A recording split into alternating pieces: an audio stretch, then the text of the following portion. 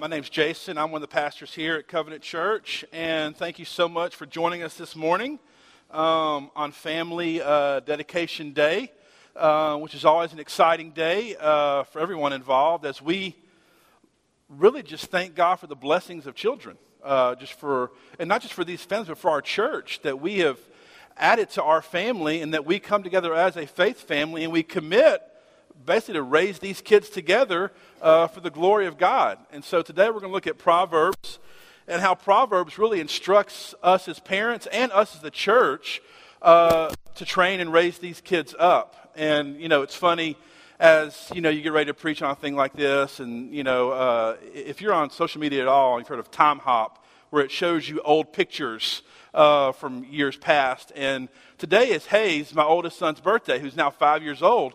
And so I'm getting ready this morning, and this picture pops up right here.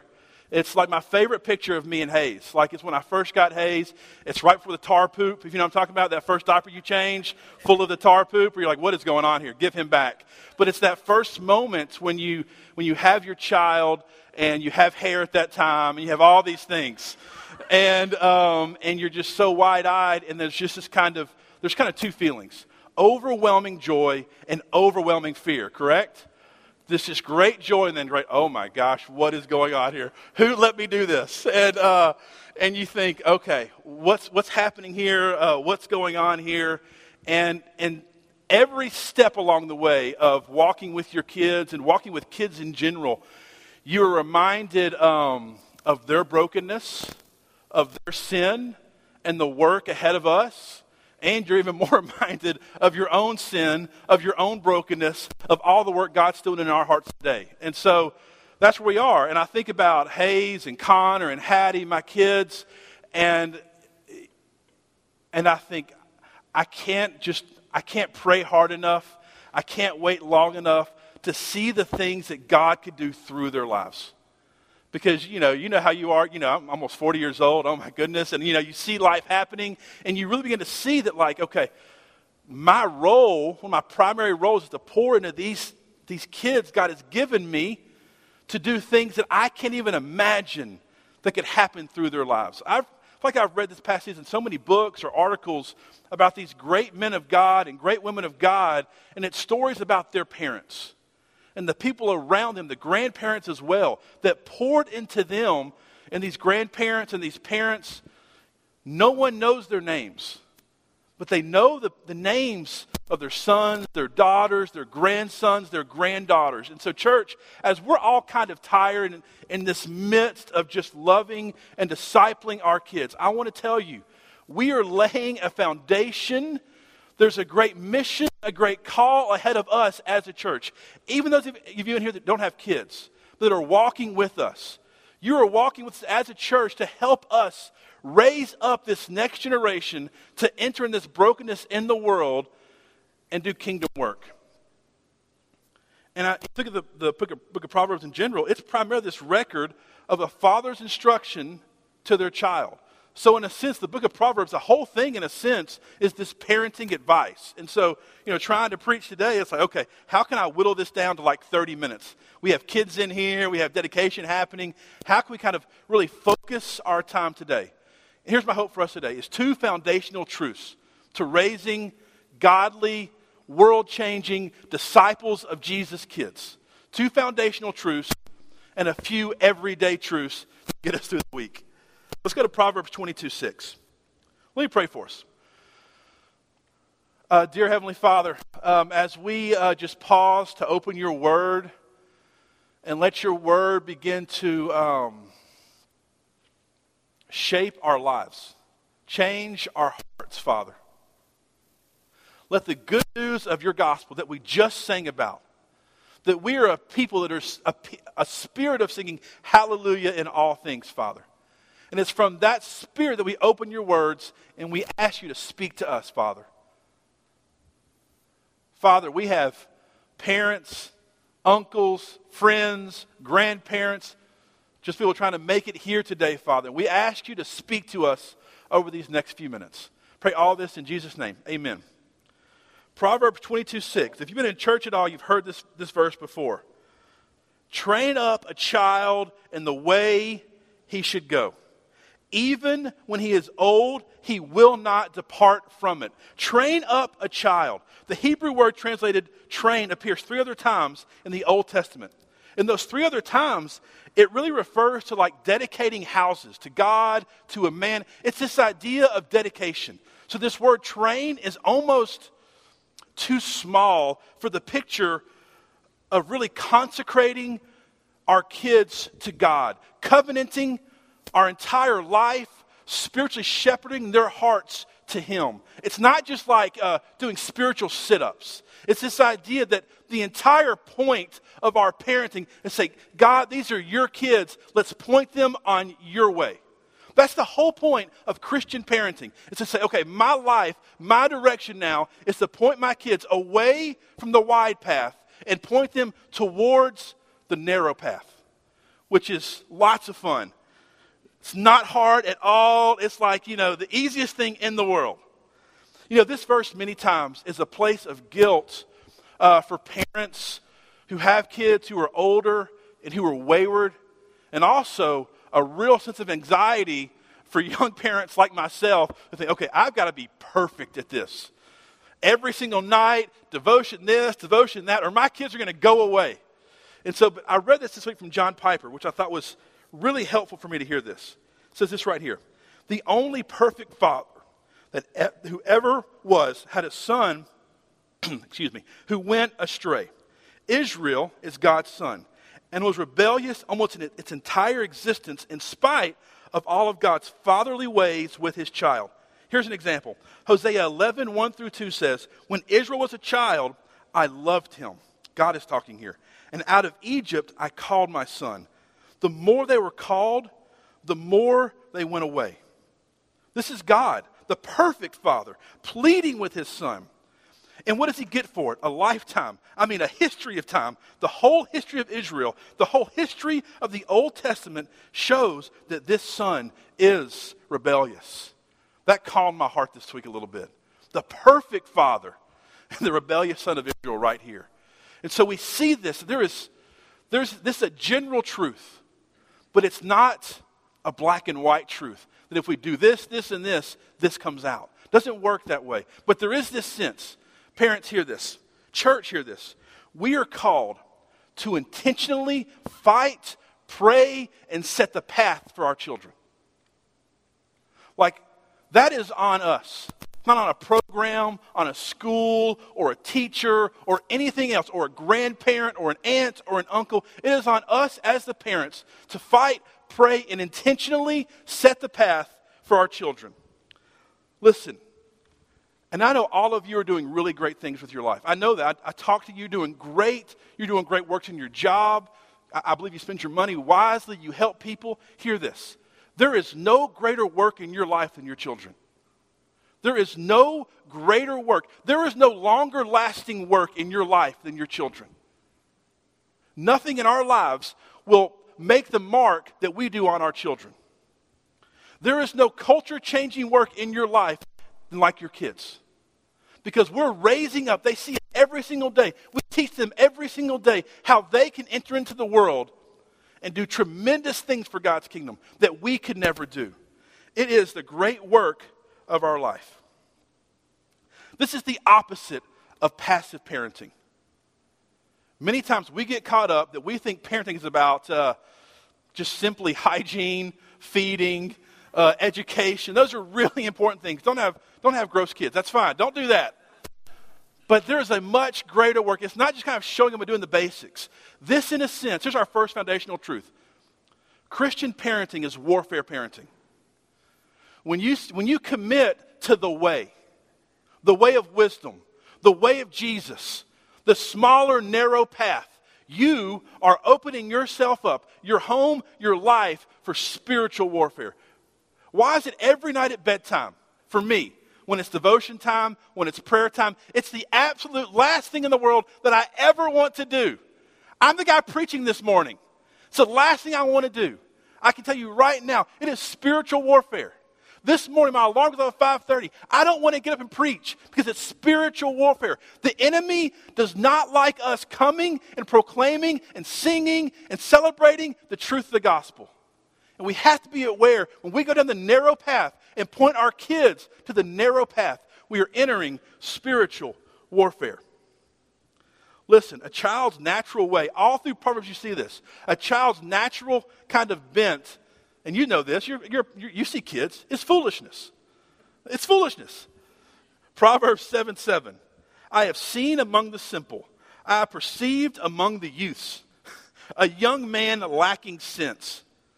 Proverbs 22:15. Folly is bound up in the heart of a child, but the rod of discipline, amen, drives it far from him. It's important to remember this. You're pointing your child away from a sense of their natural desire. Their bent is towards selfishness, towards folly, towards laziness. At least y'all's kids are. Mine are not bent that way. They're bent towards these things. And when we point and set towards the way of wisdom, the way of Jesus, it's the start of war. There's war in their hearts. There's war in your heart. There's war in your home. This is hard. This is really, really, really hard. And if I can say one thing to you today, that if you're a parent in the midst of this to encourage you, it's supposed to be hard. It's supposed to be hard. Truthfully, it's probably one of the hardest things we will ever do as followers of Jesus, is to raise up these kids and train them and dedicate them and point them into the narrow path. Not only is it hard because we're kind of prone towards sin and our kids are kind of prone towards sin, it's hard because this goes against everything in culture now, right? Everything in our culture. Matthew 7:14. For the gate is narrow, and the way of Jesus, it is hard. It is hard. We always jump to it leads to life, and that is so true. But we're tired many times because the way of Jesus is hard. It is hard. There's spiritual warfare in the midst of that. But it leads to life. And those who find it are few. And it definitely seems nowadays that in culture, that in the world, it's like that other gate's getting wider and wider. And this way is getting smaller and smaller and smaller and harder and harder and harder. It's so interesting. When you read Proverbs and you read about the fool who is lazy, who just always speaks these words of death, who is selfish, has no self-control. And you think about, my gosh, this is social media in 2017. That our culture, in a sense, has gone the way of the fool. And we're trying to parent and raise up and live in this way of the fool, where the fool is so accessible. There is folly all around us that we can have with one click, and over and over and over, and then folly becomes the identifying factor of our kids' lives. And we call them a fool and point them towards hope and Jesus, and there's this rub, there's this battle, because all of culture is saying it's okay to be the fool. Be yourself. You do you. You be happy. What brings you joy? What does you? And there's just this war that we're in the middle of.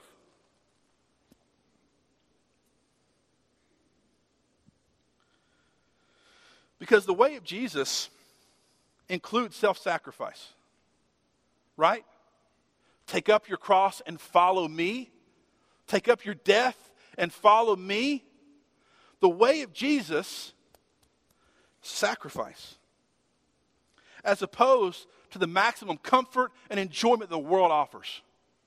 The way of Jesus includes humility and meekness and not being known, as opposed to self-promotion that is the hallmark of our society today. Look at me. Look at all the great things I'm doing.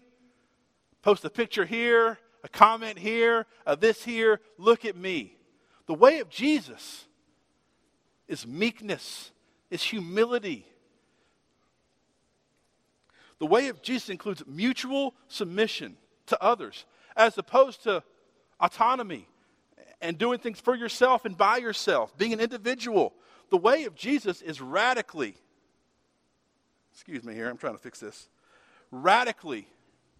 radically inclusive with others.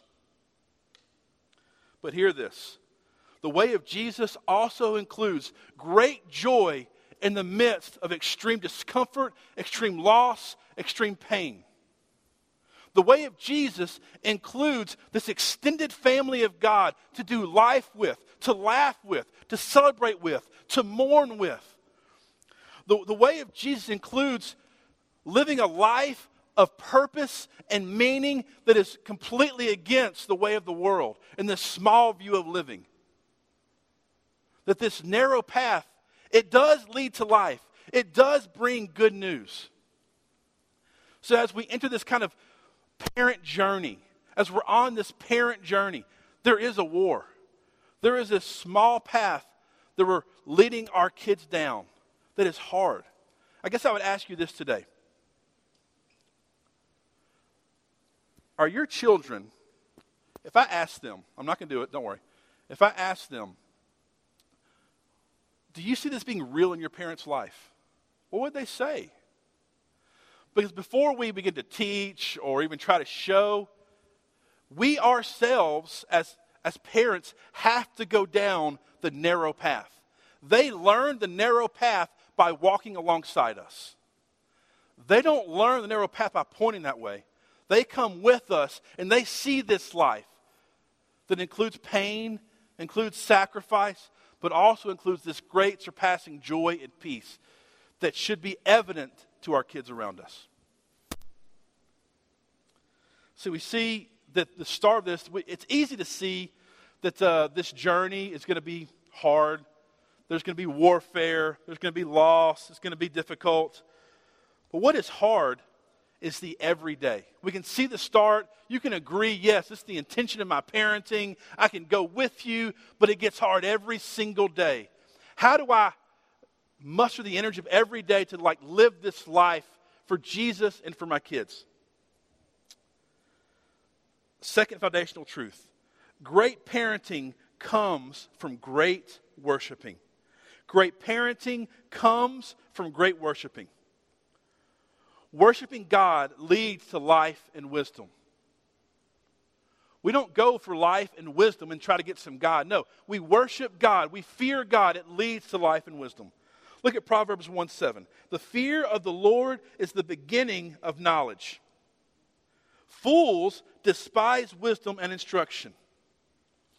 Derek Kidner says this: the beginning is not merely a right method of thought, but it's a right relation, a worshiping submission, a fear to the God of the covenant who has revealed himself by name.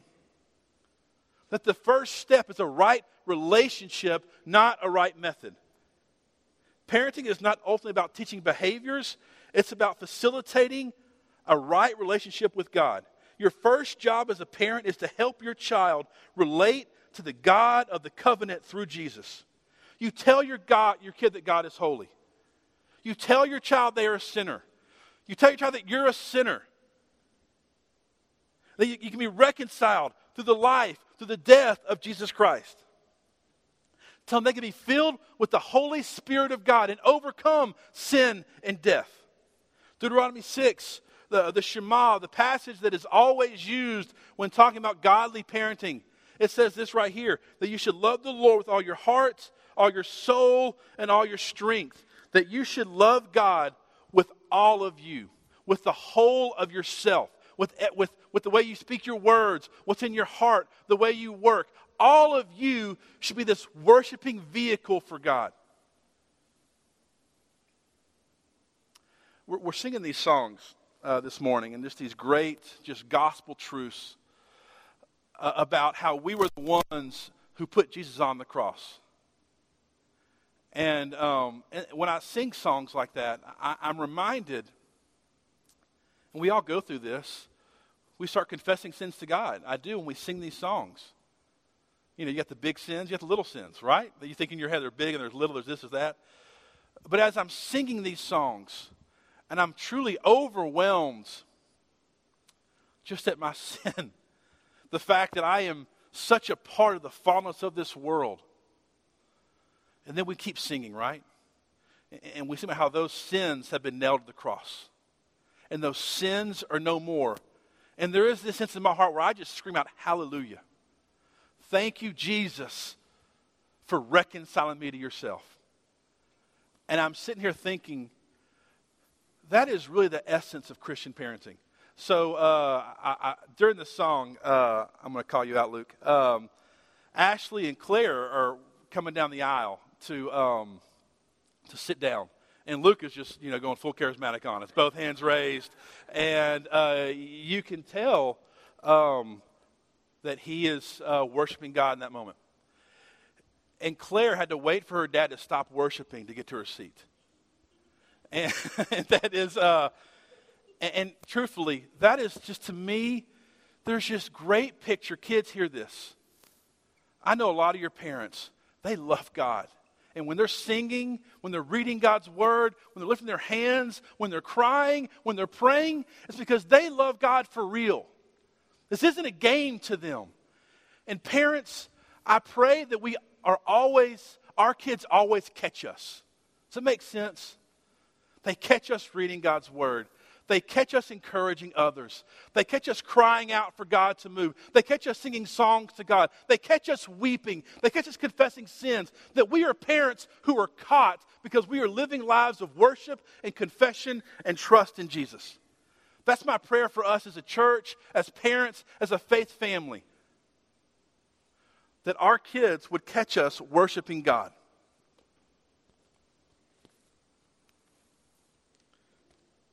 So there's these foundational truths. We're starting this warfare that worshiping God leads to great parenting, and those are true. But then there's this day to day. There is the this week, Hayes' birthday was today, and so Friday night was party night. Then yesterday was fair day. And so it was just this great time with our family. But I'm exhausted. And you know what? I'm preaching today, and we got parent dinner tonight, and then Monday's Monday. And so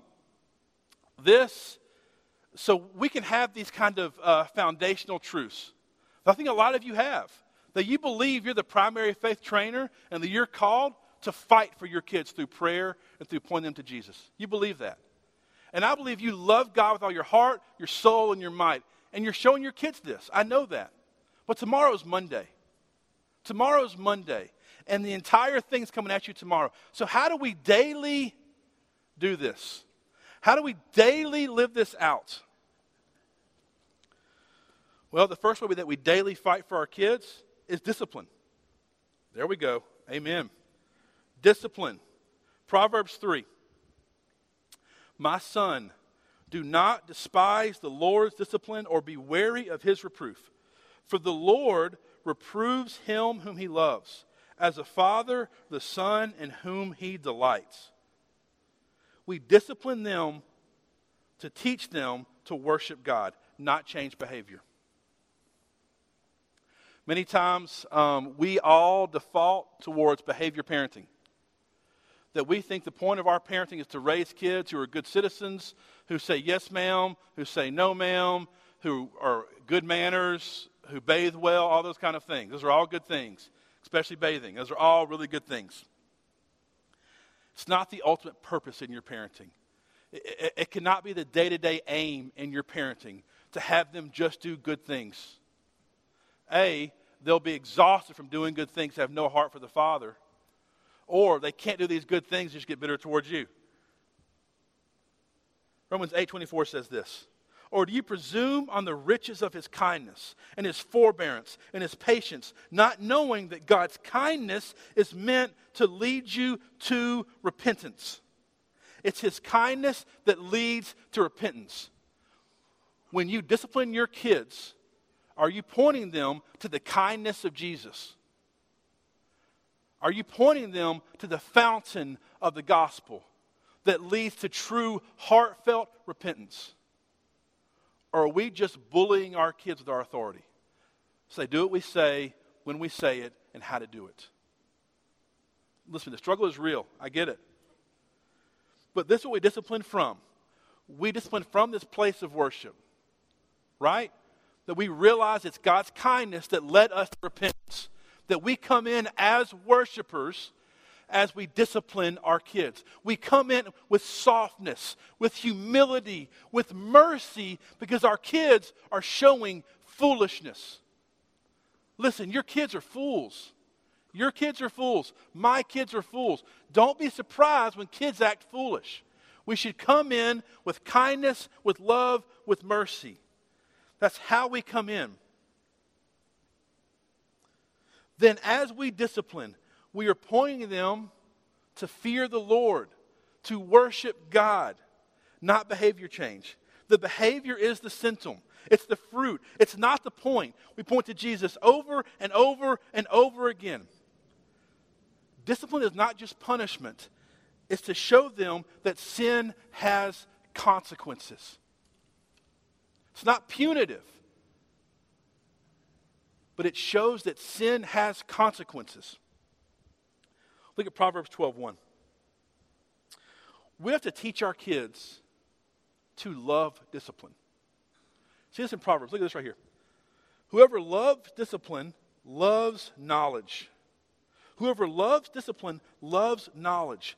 But he who hates reproof is stupid. That's tough. We need to teach them to love discipline, to install a sense of need for the gospel. Jeremy Pierre says it like this: we cannot attain perfect obedience from our children, nor should we want to. Our children will fail to obey. Our goal is not to produce perfect obedience, but to provide regular demonstration that sin has consequences. The point of discipline is to show need for the gospel of Jesus Christ, not to hone children to the point of not needing it. And we model this in our kids by being adults who are open to reproof. That we ourselves as adults are still needy parents. That we're still highly aware of our need for the gospel. Let me ask you this. How do you respond when your spouse lovingly corrects you and reproves you? Not the jerky stuff. Take that away. But when they just talk to you and say, I am concerned about this. What is your spirit, your openness, your love for discipline and reproof? Because if we're not open to that, we're not going to teach our kids to follow that as well. We must model this first. Humble, teachable worshipers will do great kingdom work. Hear that. Humble, teachable worshipers will do great kingdom work. So the first kind of day-to-day thing is we discipline. And the second is we cultivate. We cultivate worship in our homes. Let's go to Deuteronomy 6, real quick.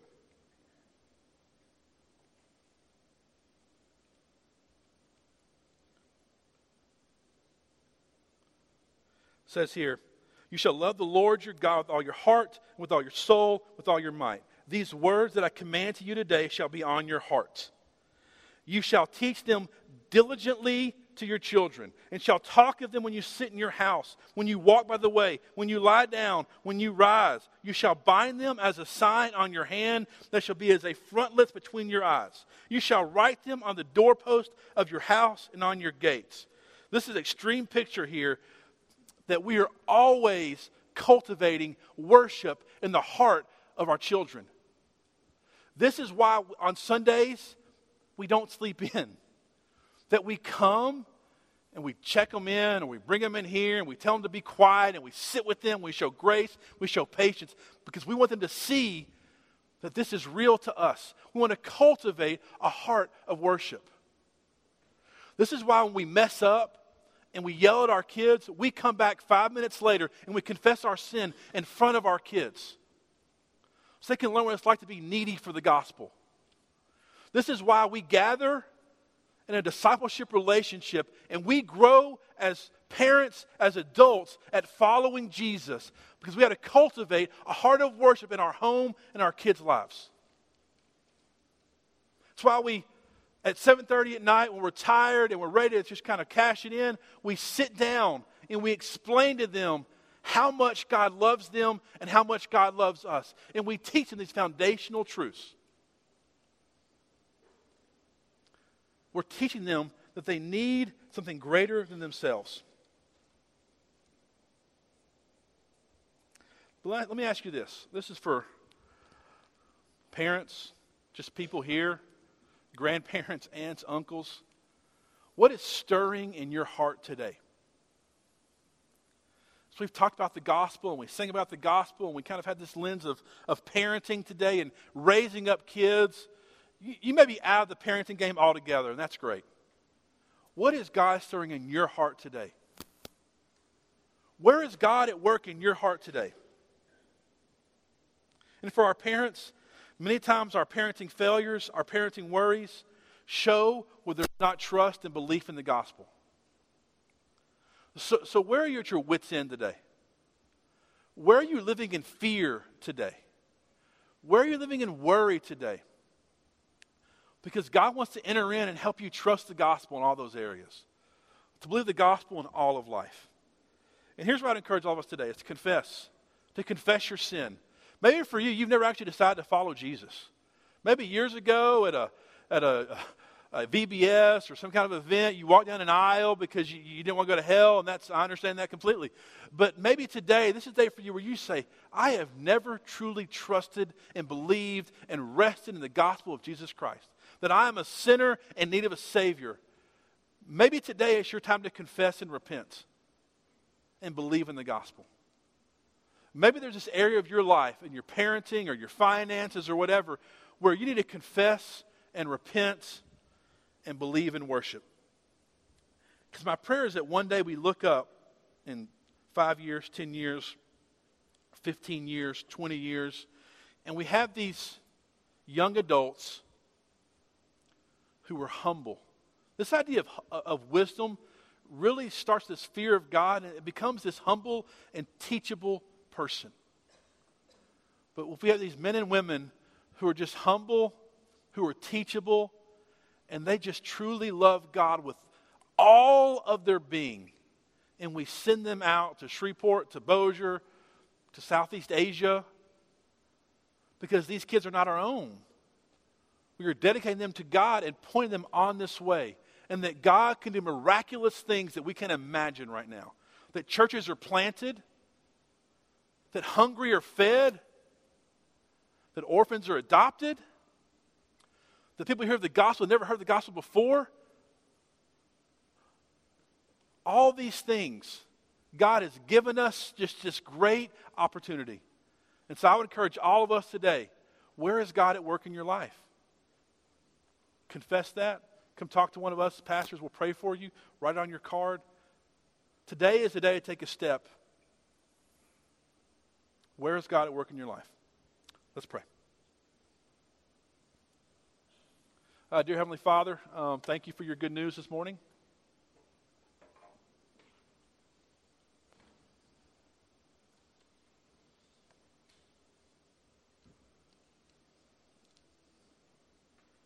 Father, remind us of our neediness, Lord.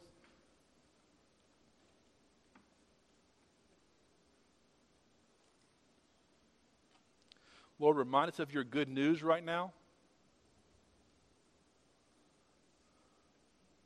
Lord, show us our need for you this morning. Father, I pray for hearts to confess their sin to you, Lord.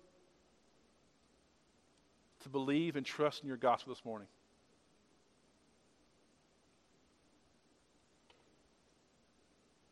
Lord, help us take tangible steps today, Lord, to begin truly investing in our kids. Father, give life and renewal and hope and energy to our weary today, Lord. And as we respond, Lord, today in song to you, Lord, let us worship from the deepest parts of our hearts and souls this morning. And Lord, let you be glorified and our community changed from our response in worship. I pray all this in Jesus' name. Amen.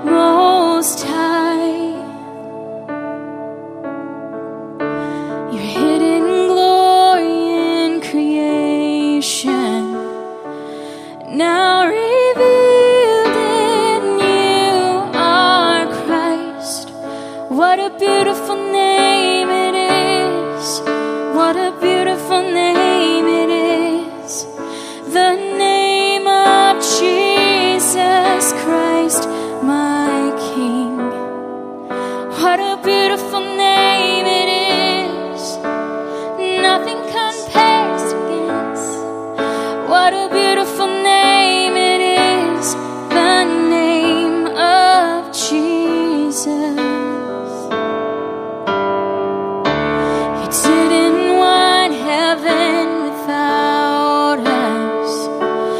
Jesus, you brought heaven down.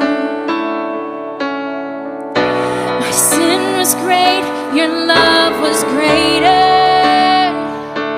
What could separate us now? What a wonderful name it is. What a wonderful name it is. The name of Jesus Christ, my King. What a wonderful name it is. Nothing compares to this. What a wonderful name it is. The name of Jesus.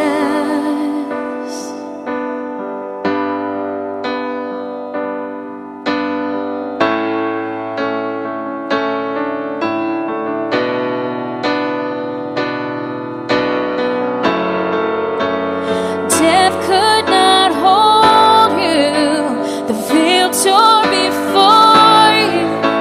You silenced the boast of sin and grave.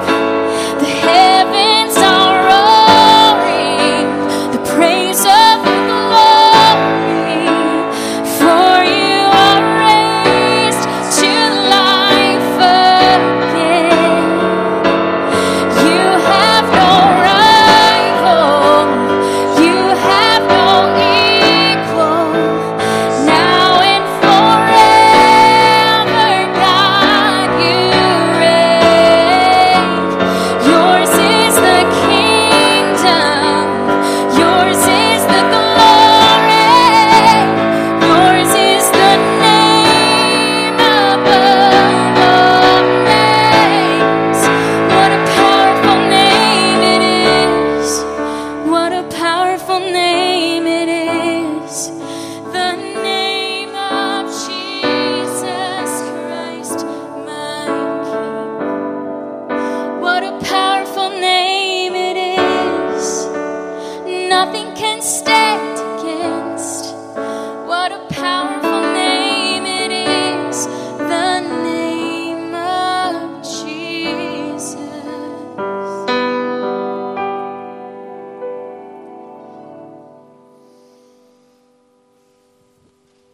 You can be seated. I'm going to ask our ushers to get ready to pass the offering baskets. Let me say a quick prayer over that.